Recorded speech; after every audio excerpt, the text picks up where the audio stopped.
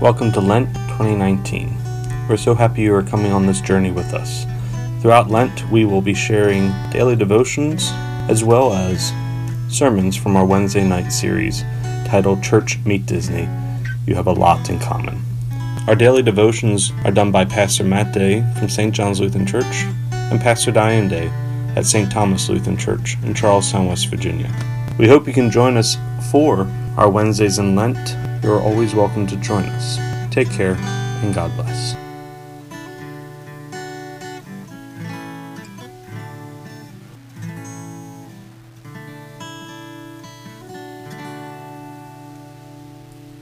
Good morning, St. John's. Good morning, St. Thomas. Hope you're having a wonderful day, a wonderful start to your day.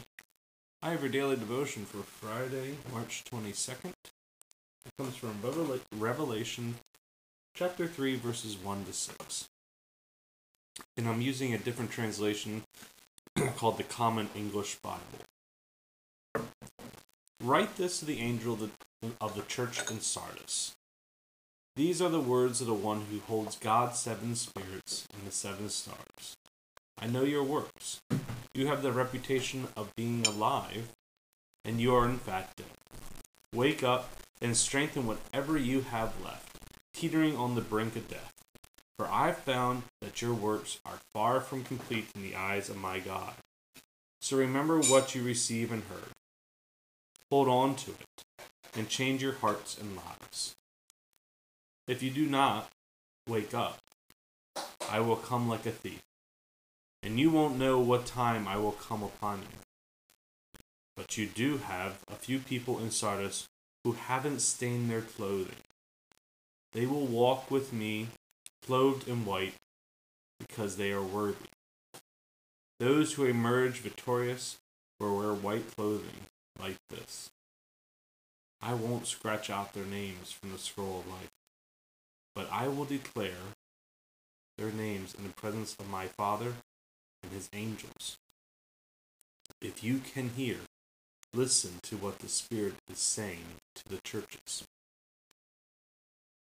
This is a tough passage. Imagine the church in Sardis reading these harsh words from John and going, whoa. I should mention that John is not just picking on Sardis. He starts in chapter 3. Chapter 2, with a message to Ephesus, Smyrna, Pergamum, Thyatira, Sardis, Philadelphia, not the city in Pennsylvania, but in the ancient Near East, Laodicea, and that's it. These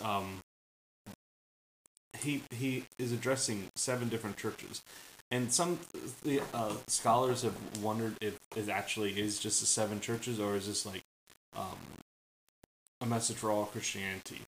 Because we can hear these stories, these message to Sardis, and we can hear ourselves in it. Is this a message not just to Sardis, or is it a message to churches like Sardis?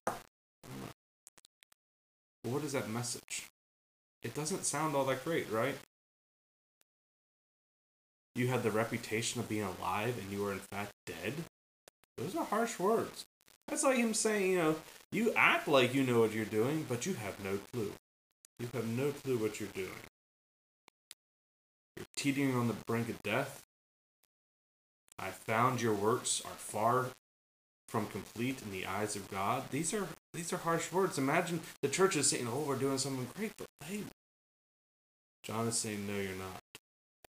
You have to wonder, who really exiled John? Was it the churches, or was it Rome? Maybe a combination of both. I don't know. John has some harsh words for these churches, but he doesn't leave them hanging. Verse 4, but you have a few people in Sardis who haven't stained their clothing. They will walk with me clothed in white because they are worthy. They who emerge victorious will wear white clothing like this. I won't scratch out their names from the scroll of life, but I will declare the names in the presence of my Father and his angels. He doesn't say you should all throw in the towel, it's hopeless. He's saying there are people who are worthy. You should go seek them out and be like them. Repent. Turn, how does he describe it?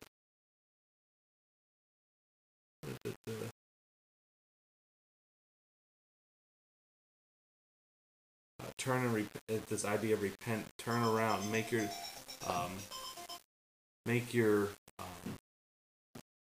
you can make a change. To conclude, I want to read from chapter 1 of Revelation. I think this is an important part. When John goes into these harsh words, he starts, before he even says it, he writes in verse 17. When I saw him, I fell at his feet like a dead man, but he put his right hand on me and said, do not be afraid. I am the first and the last and the living one. I was dead, but look. Now I am alive forever and always. I have the keys of death and the grave. So write down what you have seen, both the scene now before you, and the things that are about to unfold after this. That's good news. Do not be afraid. I am the first and last and the living one. I was dead, but look. Now I am alive forever and always. I have the keys of death and the grave. Things might not have been good in Sardis, but there is no hopeless situation that God cannot handle, that Jesus Christ cannot redeem and save and bring back from the dead, back into life. Remember that, my brothers and sisters, as you go through your day, as you go through the season of Lent, when you be looking at our churches, at our church. I think there's so much wrong. There's so much that needs to be done. We're not a hopeless situation. We're not a hopeless situation. God loves you. And nothing in this world can separate you from God's love. Not even death.